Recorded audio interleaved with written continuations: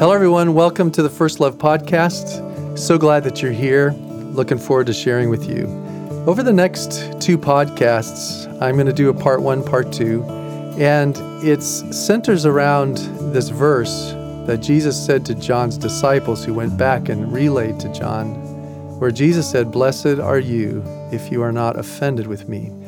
And it centers around this whole idea when God doesn't live up to our expectations. In other words, the title of our series is When God Doesn't Measure Up. And how do we handle that? What do we do with that? Well, quickly, in terms of just some background, I'm going to share out of a book first.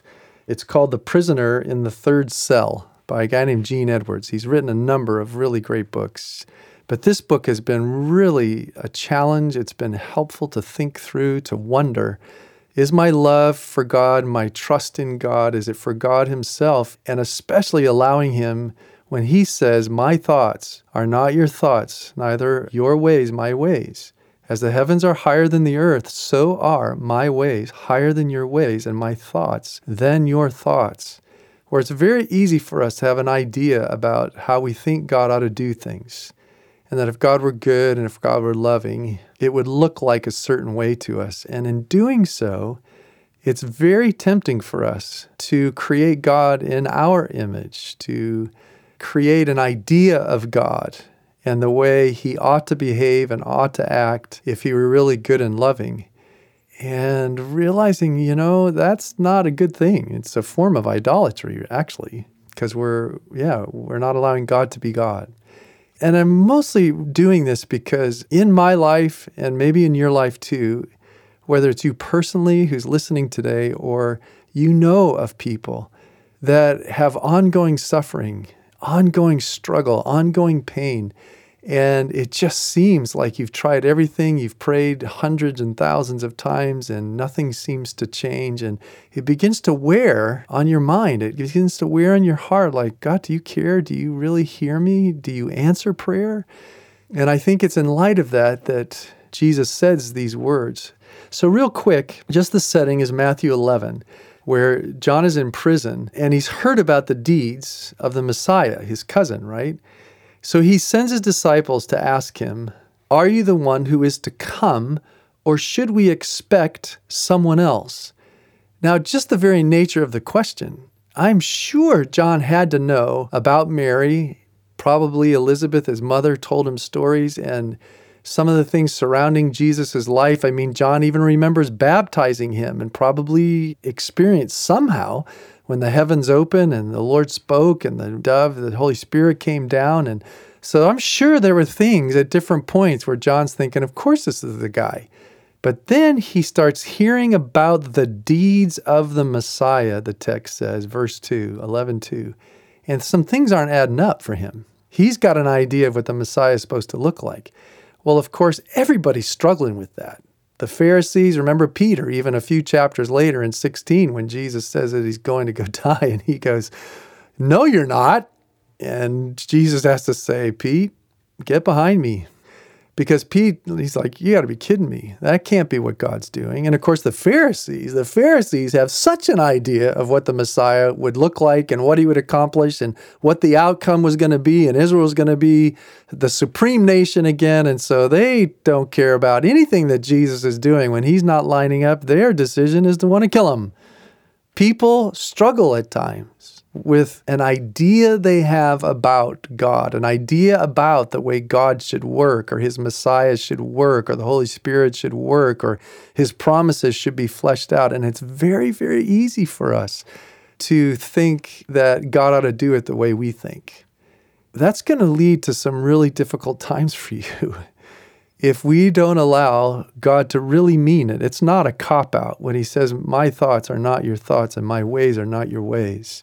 It's because he really is God. He really is sovereign. He knows the whole picture. He knows the beginning and the end. And in the long run, we have to be okay with how our life goes in that big story, which of course, the ending of the big story is that the Lord's coming back. And we're going to get those new bodies, and we're going to have a new planet, and it's going to be without all this suffering and all this pain and issues and problems and sin. There is an awesome day coming. But in between the times, we're here for His sake. We need to make sure that we keep being reminded our life is for His sake and His purpose. But then again, we have these little moments where I'm sure John the Baptist had a clear sense that Jesus was the Messiah, but then he's not doing Messiah-like things, at least according to his expectation. So Jesus replies, verse 4, "Go back and report to John what you hear and see. The blind receive sight, the lame walk, those who have leprosy are cleansed, the deaf hear, the dead are raised, and the good news is proclaimed to the poor." And then he says, "Blessed is anyone who does not stumble on account of me," which is the NIV. In the book, Gene Edwards' book, he constantly says, "Blessed is he who does not take offense or is not offended with me or by me," which is what the ESV and the NASV says. And why the NIV said stumble and the other says not offended or take offense at is because the word is this word, maybe somewhere along the line you've heard a sermon about this, but the one that it gets used most often is 1 Corinthians 1:23, where Paul says, "I preach Christ crucified, a stumbling block to the Jew." Or the New Living Translation said, though, the Jews are offended. The word in Greek is scandalon. In this sentence where Jesus says, "Blessed are you as anyone who does not stumble or is offended on account of me," it's another form of that, the verb form, scandalisme. And then another place where it says when Jesus went into his hometown, and it says that the people in his hometown took offense at him. Escandalizanta. How's that for a mouthful? The point is, you hear the word scandalon in the verb, in the noun. It was a scandal. It's stuff that was a stumbling block because it was scandalous. It didn't line up, or they took offense at it. Well, here's the thing is that Jesus says, and John, blessed are you if you do not stumble, or in this case in the book, he says over and over again, that you do not take offense or are not offended with me. Well, in the book, he talks about the fact that the disciples go, they hear Jesus say this. John's disciples go back and visit John in prison. And that's why the title, The Prisoner in the Third Cell, is that he's in one of these cells. And so the disciples come back, and so John asks, well, what did he say? And he says, well, the blind see and the lame walk, et cetera, et cetera. And he goes, okay. And then John says, well, did he say anything else? And then they said, well, yes. He said this, and tell John, blessed is he who is not offended with me. And he's like, really? Okay.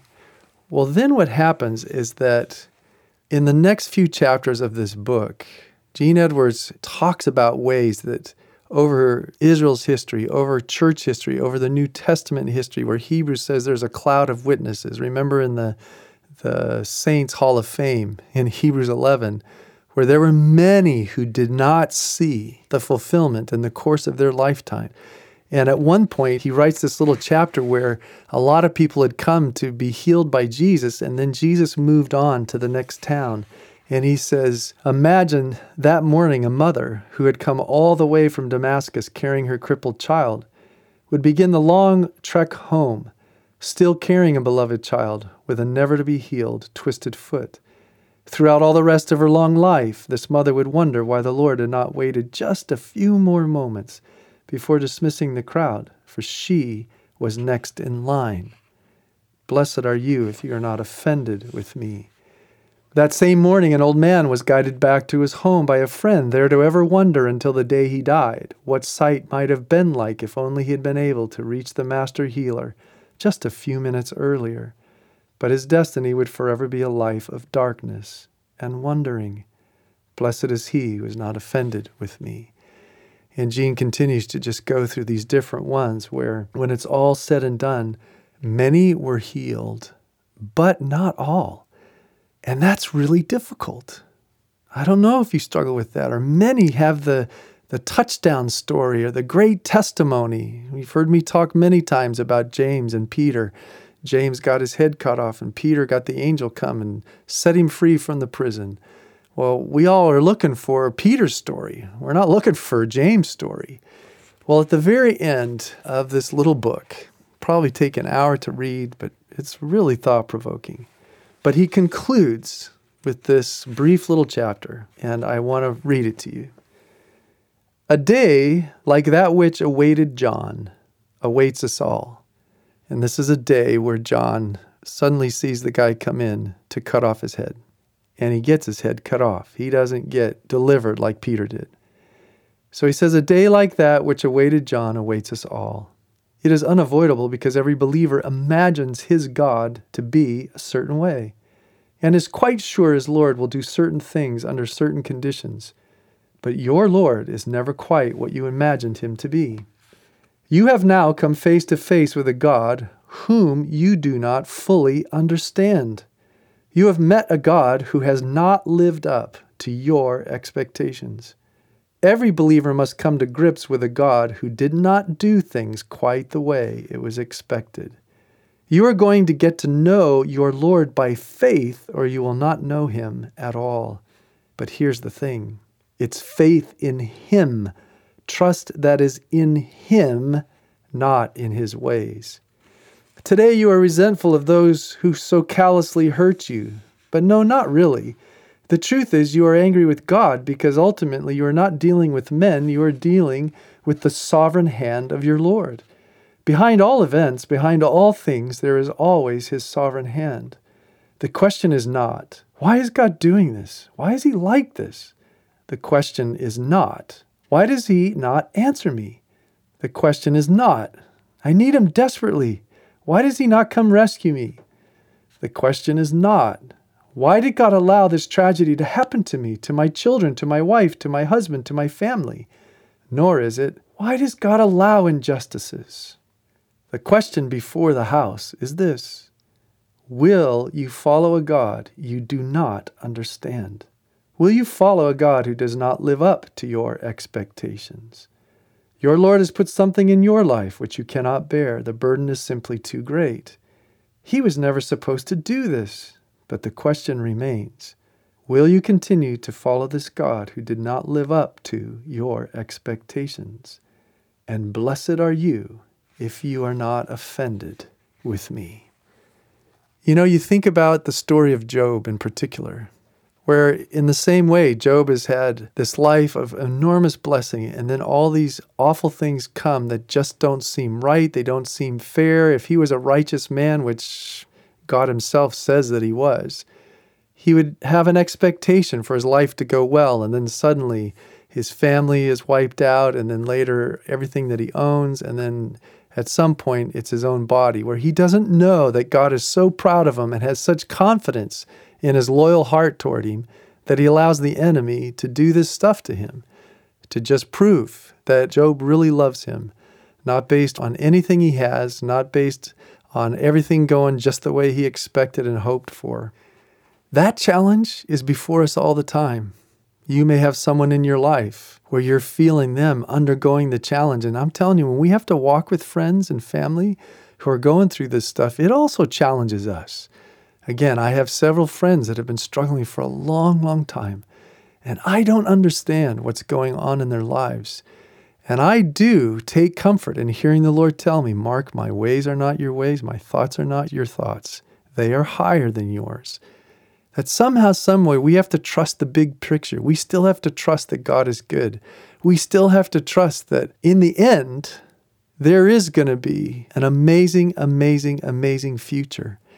Again, the dangers for so many of us is that we keep thinking that the future's now. We keep thinking that all that blessing should happen now. We are tempted to think that, gosh, if we're following the Lord and obeying him and doing all the right stuff, shouldn't that lead to blessing? Perhaps that would lead to healing. Or, God, why would you allow this to go on for so long for a person who really loves you and is faithful to you, etc.? We just have these questions.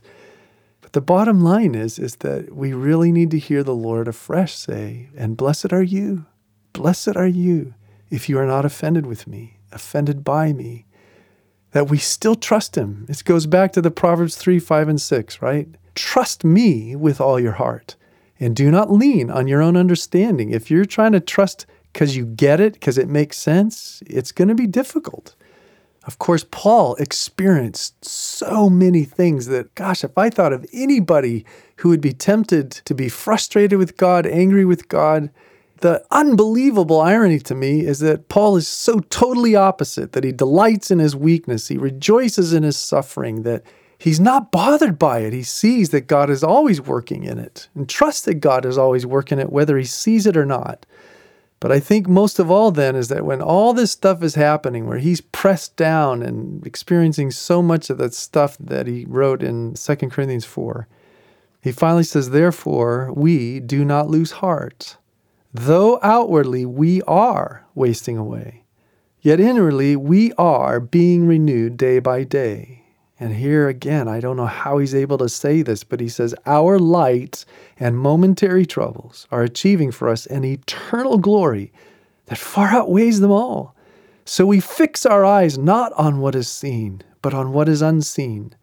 Since what is seen is temporary, but what is unseen is eternal." Friends, what it finally boils down to is that it's just so easy for us to get confused by what we see or don't see, especially when we have expectations. And I think our ultimate expectation has to be that our lives are for His purpose and for what He wants to do. And in the end, all is going to be made right when He returns, when we see Him again. And that's why Paul says, so we don't lose heart. There is an amazing future. All things are going to be set straight. And even while you're going through it, let me come and renew. Let me come and refresh. Let me come and strengthen your inner being every moment of every day so that these things can become light and momentary to you once again as you think about the unseen that's forever, that's eternal, that's lasting, that's going to be amazing. I just pray right now for those of you who are listening today, and especially if you have friends, that you would be reminded that God really is good. And even though we didn't understand that Jesus' crucifixion, people thought, what is that all about? And yet there was a resurrection, and then there was our experience for all the rest of us. Somehow, some way in our lifetime, we may not see it. But will we trust the Lord? Will we not be offended by Him when He doesn't measure up to our expectations? So Lord Jesus, empower us, strengthen us, help us to not lose heart, to not be offended, to again let You come right now and renew our inner being, renew our faith, renew our heart, and most of all, empower us to fix our eyes on what is unseen, what is eternal, what is going to be so amazing, so that what's going on right now, Lord, does not overwhelm our souls. So bless us, Lord. Help us. Thank You.